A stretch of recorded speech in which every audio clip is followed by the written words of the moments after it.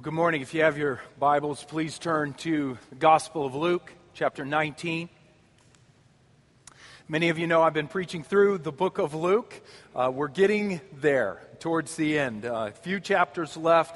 Been a great ride through this book that tells us, gives us historical facts about the life, death, and the resurrection of Jesus Christ. And we're now in Luke chapter 19. We'll be reading verses 41 through 48. Luke 19, 41 through 48. Let's pray before we read. Father, we thank you for every opportunity to open your word. Lord, we believe there is absolute truth in this universe. You are absolute truth, and we believe you have breathed out absolute truth for us here in the Word of God, a truth that we can rest upon and lean upon and trust and bank our lives upon. And Father, we just look to you now, the one who breathed this Word out for us. So we ask, Father, will you send your Spirit now and enlighten our hearts so that we might comprehend great things from your Word. We thank you for it. In Jesus' name, amen. And when Jesus drew near and saw the city, he wept over it, saying, "Would that you, even you, had known on this day the things that make for peace. But now they are hidden from your eyes. For the days will come upon you when your enemies will set up a barricade around you and surround you and hem you in on every side and tear you down to the ground, you and your children within you. And they will not leave one stone upon another in you, because you did not know the time of your visitation." And he entered the temple and began to drive out those who sold, saying to them, "It is written, 'My house shall be a house of prayer,' but you have made it a den of robbers." And he was teaching daily in the temple. The chief priests and the scribes and the principal men of the people were seeking to destroy him. But they did not find anything they could do, for all the people were hanging on his words. Amen. Back in Luke 9:51, some 10 chapters ago now here in the book of Luke, Luke said that Jesus set his face to go to Jerusalem.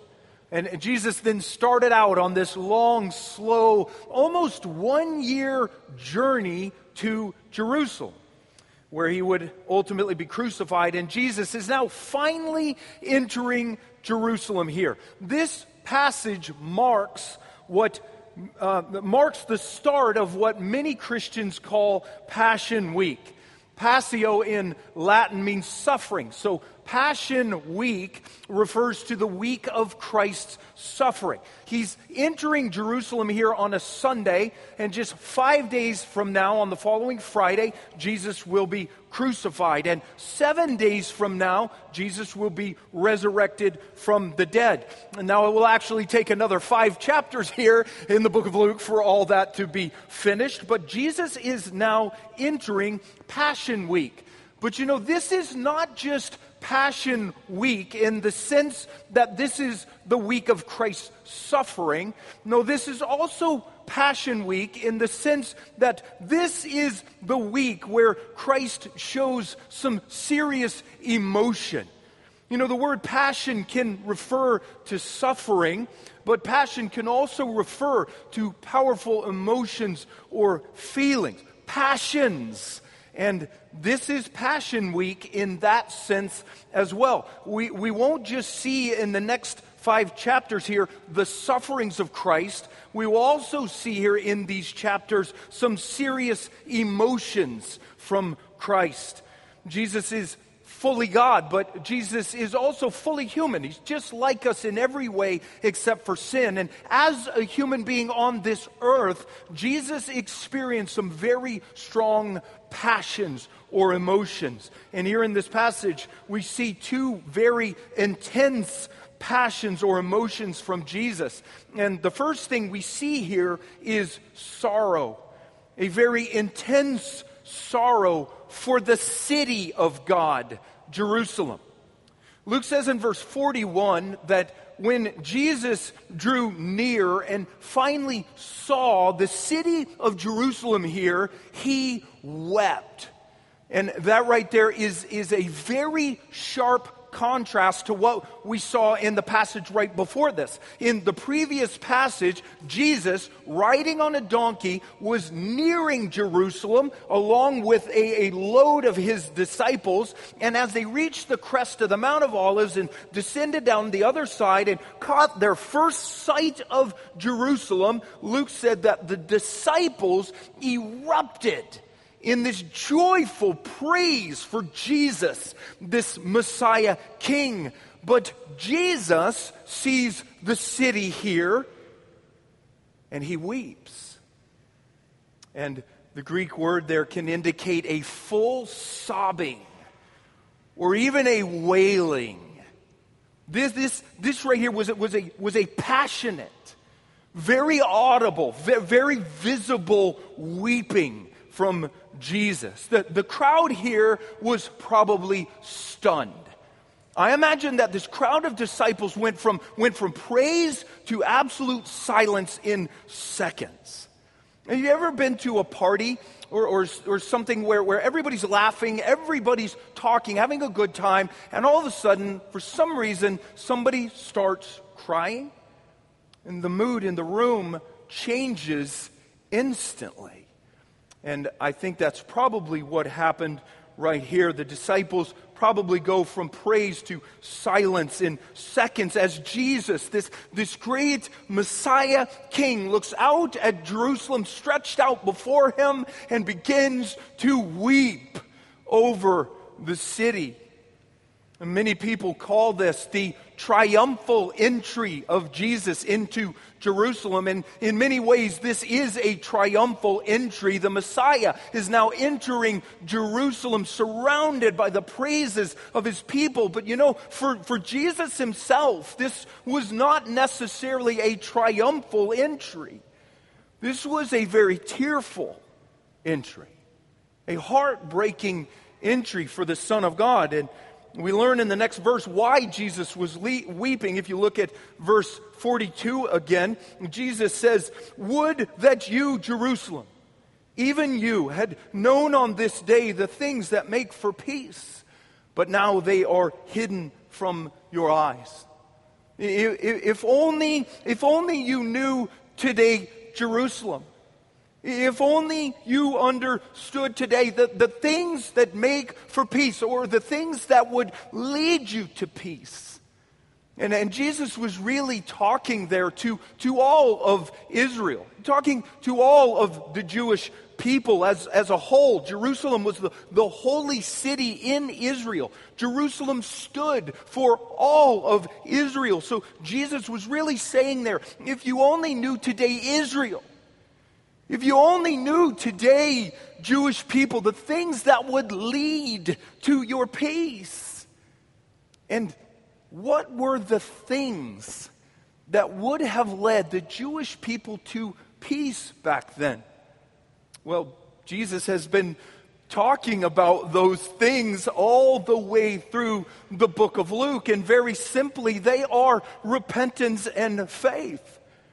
The things that would have led the Jewish people to peace, the things that will lead anyone to an ultimate eternal peace with God, are repentance and faith.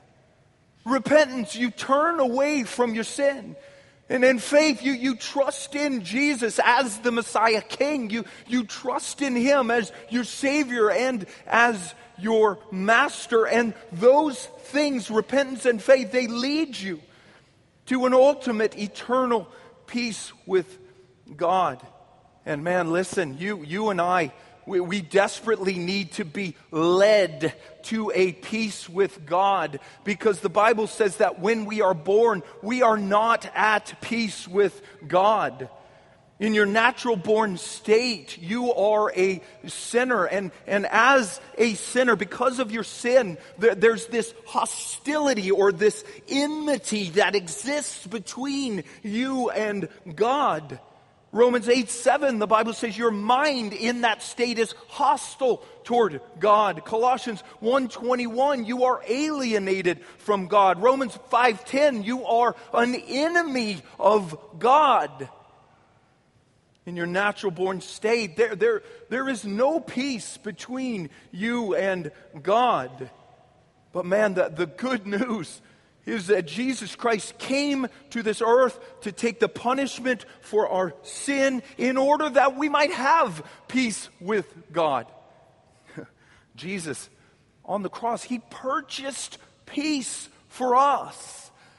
And the way you now receive and enter that peace is through repentance and faith. You turn away from your sin in repentance, trust in Christ in faith, and the hostility between you and God is gone. And you now have peace. You now have an ultimate, eternal peace with God. But man, in this passage here, Jesus is weeping over this city because Israel in his day, by and large, had rejected those things. The Jewish religious leaders and also many of the Jewish people, they had rejected Jesus as the Messiah, refused to turn to him in repentance, refused to come to him in faith. And because they had rejected Jesus, they had rejected the peace that Jesus came to bring. And man, when you step back and look at this passage, it's really, really ironic what is going on right here. The name Jerusalem means peace. Jerusalem, the abode of peace, the city of peace. The Prince of Peace is now riding into the city of peace. But the city of peace has already rejected the Prince of Peace. And because of that, this city of peace is actually a city of no peace whatsoever. It's incredibly ironic. And Jesus is weeping here, man, because he knows that Jerusalem, instead of the peace she could have had, is now going to receive judgment. And Jesus says here that the things that could have led Jerusalem to peace are now hidden from her eyes. Because of Jerusalem's rejection of Jesus, God, at this point in time, has already hidden from her the way to peace. Jerusalem now, man, she sits here as Jesus approaches. She sits here in a spiritual darkness, a spiritual blindness. Jesus, the light of the world, is approaching, and she cannot see the light. Man, she can't see Jesus to be the great Messiah he is. She can't see that the way to peace is through repentance and faith in Jesus. Those things have now been hidden from her by God as a punishment for rejecting the Messiah. Jesus talked about it in Luke 13:3. He said, "Oh, Jerusalem, how often would I have gathered your children together as a hen gathers her brood under her wings, but you were not willing. Behold, your house is forsaken." And Jerusalem, at this point in time, she has missed her window of opportunity. She has missed her moment of truth. And Jesus knows, as he's approaching, he knows that because of her rejection of him, this beautiful city will soon be decimated. You look at verse 43 again. Jesus says, "For the days will come upon you, Jerusalem, when your enemies will set up a barricade around you and surround you and hem you in on every side and tear you down to the ground, you and your children within you, and they will not leave one stone upon another in you, because you did not know the time of your visitation." Jerusalem, you had a visitation from God himself. Me, Jesus, God in human flesh, God has visited you, and because you rejected me, you will not see peace, but only destruction. And man, Jesus was dead on right when he said those words there. Everything Jesus predicted in those verses about Jerusalem, it all happened just as Jesus predicted, and just a few years after Jesus predicted it. In AD 70, when the Romans finally came in and absolutely obliterated Jerusalem. Titus, the Roman emperor in charge at the time, built giant siege works around the city of Jerusalem. He also built a wall, a massive wall around the city to hem it in so nobody could escape. He then starved the city and slaughtered men, women, and children. And Josephus, the Jewish historian, said that as soon as the army had no more people to slay or to plunder, Titus then gave orders to demolish the city and the temple because he wanted to make it impossible for anyone to believe that Jerusalem had ever been inhabited. And man, the final devastation of Jerusalem was so great that according to Josephus, a Roman general later came and saw the devastation, and he, quote, threw his arms heavenward, uttered a groan, and called God to witness that this was not his doing. Man, Jesus is weeping here because he knows that this devastation is coming to Jerusalem. This is a broken-hearted Savior here weeping because he knows what Jerusalem will suffer for rejecting him. And you know what?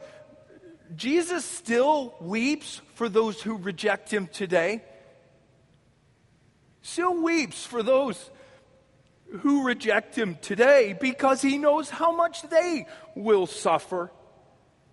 Man, the suffering that the Jews experienced in AD 70, that was just a tiny foretaste of the suffering that everyone who rejects Christ will ultimately experience if they continue to reject Christ.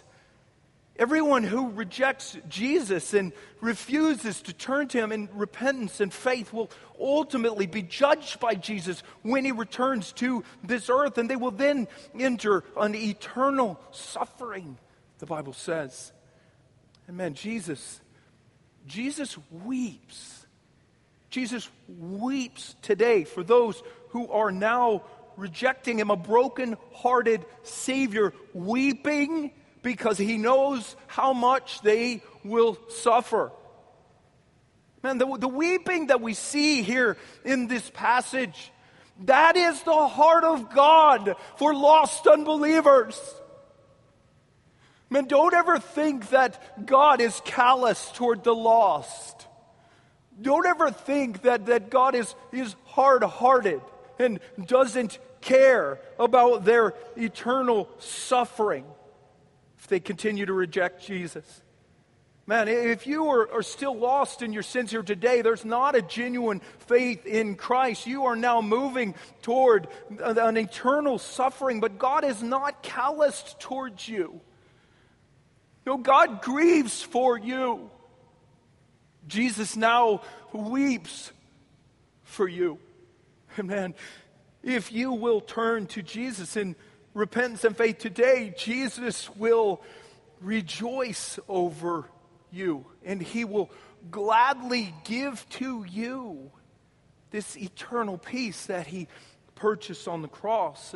And listen, if you are here today and you are no longer lost, you have turned to Christ in repentance and faith, you have received this eternal peace that he purchased for you. Praise God.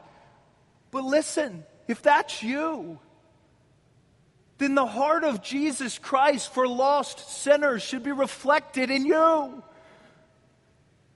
It should be reflected in you. Jesus weeps for the lost. He wept for you when you were lost. Man, the tears here in this passage are tears that he cried for you when you were lost. An old 18th century hymn by Benjamin Badome says about this passage here, it says, "The Son of God in tears, the wondering angels see. Be thou astonished, O my soul, for he shed those tears for thee." Jesus wept for you when you were lost. And man, when the Spirit of Jesus lives in your heart by faith, you should weep for the lost too. And if you don't truly grieve for the lost as a Christian, you may not know Jesus all that well yet. I'm not saying you don't know him. You probably do, but you probably don't know him all that well yet. J.C. Ryle says, quote, "If we do not feel a deep concern about the souls of unconverted people, then we know little of true Christianity. If Christ felt tenderly about wicked people, then the disciples of Christ ought to feel likewise." End quote. So that's the first passion or emotion we see in Jesus here, this intense sorrow for the city of God, Jerusalem. And the second thing we see here is an intense zeal for the house of God, the temple. After weeping on his way to Jerusalem, Jesus now enters Jerusalem through the east gate of the city directly into the temple courts, the areas surrounding the temple building itself. And the temple complex in Jesus' day was an amazing structure. One of the most beautiful structures in the world at the time. The entire temple complex took up almost a quarter of a square mile, and King Herod had recently spent immense amounts of money to beautify it with these massive white marble stones, much of its exterior plated with gold and silver. Many people said that the temple and the temple complex, it looked from a distance like the shining snow-capped peak of a mountain. And the temple, it had some serious spiritual history in Israel. For hundreds of years up to this point in time here, the temple had been the very heart of the Jewish religion. The temple was the place where the Jewish people would go to meet with God. The temple was the place where they would go to offer sacrifices. That was the place they would go to have the priests pray for them. The temple in Jerusalem for years had actually been the very dwelling place of God on this earth. When Solomon originally finished the temple back in 1 Kings 8, the Bible says that the glory of the Lord filled the temple. God's dwelling place on earth, the very house of God on this earth. But man, by the time Jesus was born, the temple had become a place of religious corruption. The Jewish people, they still looked on the surface like they were following God, still honored God with their lips, and yet their hearts were far from God. As Jesus says in Mark 7, it was a very hypocritical religion. And the temple was a place of some massive religious corruption. When Jesus enters the temple grounds here, he is angry by what he finds here. And what does he find here? Well, Luke simply says in verse 45 that Jesus found people selling things there in the temple grounds. But Matthew 21 fleshes it out a little bit more and says that Jesus found money changers there and people buying and selling animals. And here's what's going on there. Jesus has just entered Jerusalem here right before Passover. the largest festival of the year, when people would travel from all over Israel to Jerusalem. And when these travelers arrived in Jerusalem for Passover, they had to buy animals for their sacrifices. They couldn't bring the animals with them. They had to buy them there in Jerusalem. They had to buy Passover lambs for their meals. And the travelers who came in for Passover, they were also required to pay a temple tax at Passover, and the only coins accepted for that temple tax were these special silver Tyrian coins. So the travelers had to exchange money there in Jerusalem to get those coins for the tax. All of that stuff going on in Jerusalem at Passover, and at some time in the past, before Jesus showed up, at some time ago, the Jewish religious leaders decided that it would be more convenient for all of the people to do all of that stuff right there on temple grounds.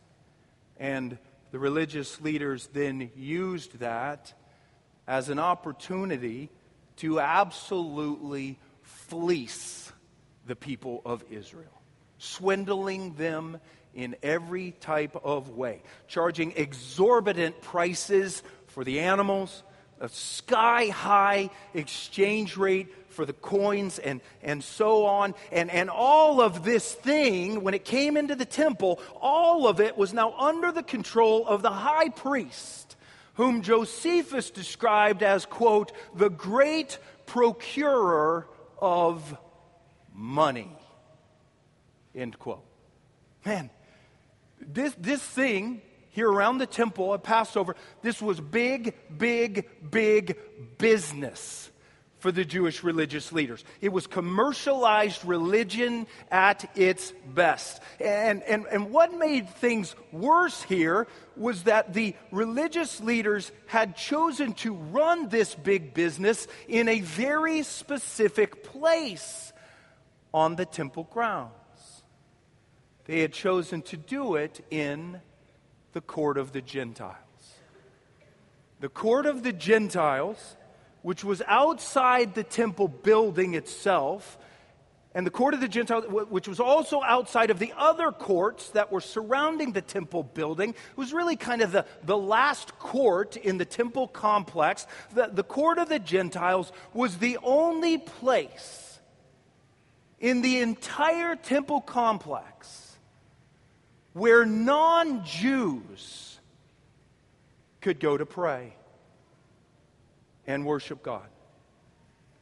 The only place where Gentiles could get close to God.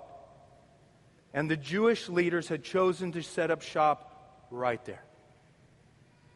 Absolutely packing the court of Gentiles with caged animals, money changers at their tables, drawing thousands of Jews into that court every day, this flurry of activity and noise in there, and very, very subtly crowding out the Gentiles and pushing them away from the things of God. A tiny picture of what Israel was doing as a nation at the time. You know, God had originally called Israel to be a light to the Gentiles, to be a light that would point Gentiles to God. But Israel had kept the light of God to themselves and pushed the Gentiles away. And now Jesus, God in human flesh, has just entered the temple grounds around all this activity and noise. And Jesus is hot. A sinless anger. Not sinful. A very intense, righteous anger. Zealous for the house of God. And Luke says there in verse 45 that Jesus began to drive out those who sold. Jesus driving out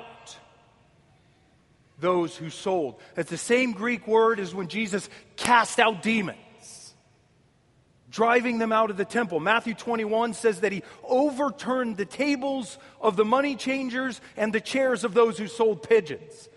Mark 11 says that he would not allow anyone to carry anything through the temple. Man, that right there, that was an act of sinless violence. Have you ever seen anybody turn over a table in anger? I have seen it. Mr. Miller, my 5th grade teacher, believe it or not. Just a tiny bit of an anger problem with that man. Oh my word. Got mad at a student, grabbed the kid's desk, the type of desk that has the top that opens, that can hold all the stuff inside, books, papers, pencils, pennies, all the gum, grabbed the desk and flipped it across the room. Bang! And the kid's stuff went everywhere in my little 5th grade classroom. And nobody disobeyed Mr. Miller for the rest of the year, I can promise you that. Man, a sinful anger from Mr. Miller. This right here was not sinful, but it was violent. A sinless violence. An angry, righteous zeal here for the house of God. Gentle Jesus, meek and mild. Flexes his muscle and basically cleans house right here. And the Old Testament prophets said that the Messiah would come to the temple like that. Malachi 3:1, a prophecy written some 400 years before Jesus was ever born. It said this: "The Lord whom you seek will come suddenly to his temple. Behold, he is coming, says the Lord of hosts, but who can endure the day of his coming? For he is like a refiner's fire. He will purify the sons of Levi, and they will bring offerings in righteousness to the Lord." And there he is, the Messiah, coming to the temple like a refiner's fire to purify. And man, you know what? This may shock some of you, but Jesus still has a righteous anger today. He still does. He can still be provoked to anger. And out of all the things in the world, do you know what probably provokes Jesus to anger more than anything else? Do you know what provokes God to anger more than anything else in the Bible? You know what it is? You would think it's out there somewhere. What lost unbelievers are doing all over the world. And yes, that does provoke Jesus to anger. But do you know the thing that provokes him probably to more anger than anything else? You know what it is? Hypocritical religion. Hypocritical religion. When it comes to our religion, when it comes to our Christianity, Jesus would prefer that we would either be hot or cold, Revelation 3:15, but a lukewarm hypocrisy where we praise him with our lips and our hearts are far from him, Jesus does not like it. So man, Jesus ransacks the place here. And while he's doing it, absolutely blasts the religious leaders. You look at verse 46 again. Jesus, probably shouting here, says, "My house shall be a house of prayer, but you have made it a den of robbers." And Jesus was quoting there from 2 ancient Old Testament prophecies. The first part of that statement there is from Isaiah 56, where God says, "My house will be called a house of prayer for all peoples," or for all nations. You could take it down for 1 second. And that phrase, all peoples, is important in that Isaiah prophecy. That was really the main point of Isaiah's prophecy. The house of God, the temple, would be for all people and not just for Israel. And here it is, the fuller prophecy. This is Isaiah 56. Isaiah said, "And the foreigners who join themselves to the Lord, to minister to him, to love the name of the Lord, and to be his servants, these foreigners I will bring to my holy mountain and make them joyful in my house of prayer, for my house shall be called a house of prayer for all peoples." Isaiah's main point was that the house of God, the temple, would be for all peoples or all nations. So Jesus, by quoting that verse right there in the temple, Jesus is blasting the religious leaders for the way they had excluded non-Jews from the temple. Angry with the way they had kept the light of God to themselves and pushed the Gentiles away. And the second Old Testament passage that Jesus quotes right there in the temple is from Jeremiah 7, which was originally a searing indictment from God against the hypocritical worship in Israel back in Jeremiah's day. Here it is. This is Jeremiah 7:8. "Behold, Israel, you trust in deceptive words to no avail. Will you steal, murder, commit adultery, swear falsely, make offerings to Baal, and go after other gods that you have not known, and then come and stand before me in this house, which is called by my name, and say, 'We are delivered,' only to go on doing all these abominations? Has this house, which is called by my name, become a den of robbers in your eyes?" So, by quoting from that passage there in the temple, Jesus was blasting the religious leaders for their hypocritical worship.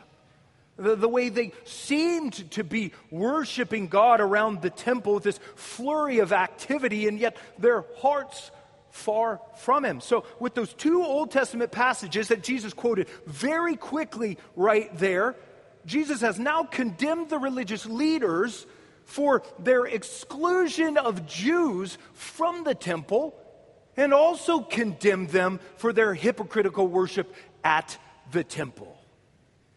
And because of this scene that Jesus has now caused here in the temple, because he has absolutely ridiculed and shamed the religious leaders here in the house of God, the religious leaders now want to kill him. They've grumbled at him all through the book of Luke, but now they want to kill him. That was the proverbial last straw. If you look at verse 47 again, Luke says that Jesus then taught daily in the temple during Passion Week here, and the chief priests and the scribes and the principal men of the people were seeking to destroy him. But they did not find anything they could do, for all the people were hanging on his words. And that right there is the first time now here in the book of Luke that we have heard an explicit mention of a plot to kill Jesus. The crowds in Israel, for the time being, are still hanging on his words, but the religious leaders now want to kill him. So there it is. Start of Passion Week. Two very intense passions or emotions from Jesus. A sorrow for the city of God and a zeal for the house of God. And you know, that passage right there, with everything that Jesus does there in that passage, I think God is probably trying to tell us something there. You think about it for a second. We find here in this passage two really big entities. Jerusalem and the temple. The city of God and the house of God. two very important things in the Bible. And man, you look at those two very important things here in this passage, and they are both an absolute mess. Jerusalem, the city of God, is filled with people who have rejected the Son of God.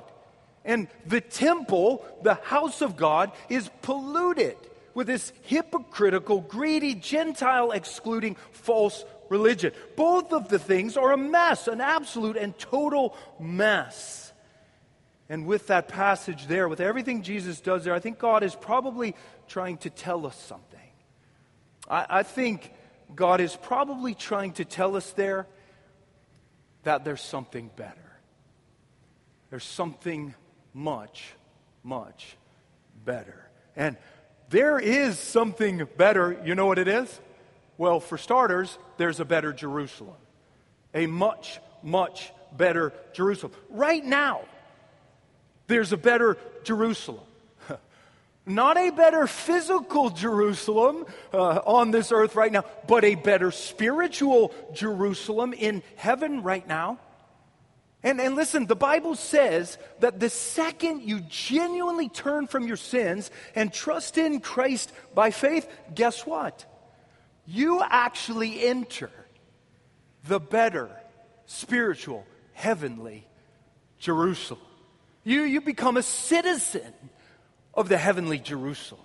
Galatians 4:26, Paul says that the Jerusalem above is free, and she is the mother of all believers. Hebrews 12:22 says that believers on this earth, they have now come to the heavenly Jerusalem. Through repentance and faith in Christ, believers have somehow entered this spiritual Jerusalem, citizens of a heavenly Jerusalem. And man, Revelation 21, it says that this heavenly Jerusalem will one day actually descend out of heaven. The new Jerusalem, the Bible calls it. And every believer who's ever walked the face of this planet will then actually live in that new Jerusalem. Somehow be a part of that new Jerusalem with Jesus forever. The true city of God. A city filled not with people who have rejected Jesus the Messiah like this city here, but a city of people filled with people who love and worship Jesus the Messiah forever. A better Jerusalem. But you know what? There's also a better temple. There's a better temple, a much better temple, a perfect temple. And that better, perfect temple is Christ. Man, you know, when Solomon originally built this temple right here in Israel, in Jerusalem, when he built this temple, the glory of God entered that temple. God himself, in some ways, was dwelling in that temple. But man, that temple was not a perfect temple. And that temple was simply meant to point people forward to a much better temple that was to come in the future. A perfect temple. And the perfect temple is Christ. You think about it, when Jesus, God the Son, when he came to earth and he wrapped himself in human flesh, the new and better temple was here. In Jesus, God was now dwelling on earth perfectly. In Jesus, the glory of God can now be seen on earth perfectly. The new and better temple was here, the perfect temple, the house of God on earth. And man, Jesus is a temple for all peoples. Not just a temple for Jews, but a temple for Jews and non-Jews. Man, anyone who desires to go to this temple named Jesus, anyone who desires to go there can, and can meet with God there at that temple, can see God there in Jesus, can worship God there in Jesus, enjoy God there in Jesus.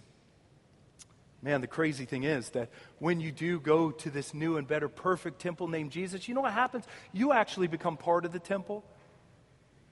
You become part of that temple. The Bible says that Christians are one with Christ. The Bible says we are united to Christ. We are the body of Christ, and God now dwells in us.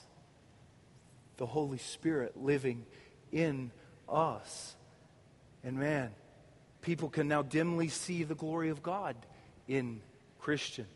You're a part of the new and better temple. When you come to Christ, you become a living stone in that temple, according to 1 Peter 2, being built up right now, being perfected right now. And when Jesus returns to earth, and everything's finally said and done here on this earth, this temple of Jesus and his people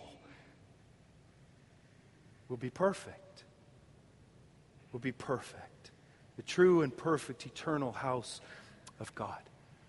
Man, things are a mess here in this passage, but I think God probably wants to point us forward to better things. Better things that are coming. A new Jerusalem. A better Jerusalem. A better temple.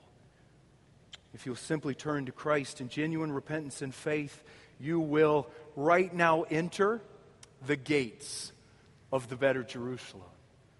And you will right now become a stone, a living stone in the better temple. And you will receive this peace that never ends, the peace that Jesus came to purchase. Father, we thank you for your word. We thank you, Lord, for the truth of your word. Pray, Father, you give us faith to believe. Give us faith to believe that the things in your word are true. That we have a Savior, Jesus, who has come to this earth to create for us new and better things. Things that are defunct, things that are corrupt, things that are polluted, that Jesus has come to renew them and recreate them and make them better and make them the way they were originally designed to be. Lord, give us faith to believe that in Christ we can actually enter a new and better Jerusalem. We can enter a new and better temple, be part of that temple. Lord, give us faith to believe these things. And help us to run, following Jesus, our Messiah, forever. In Jesus' name, amen.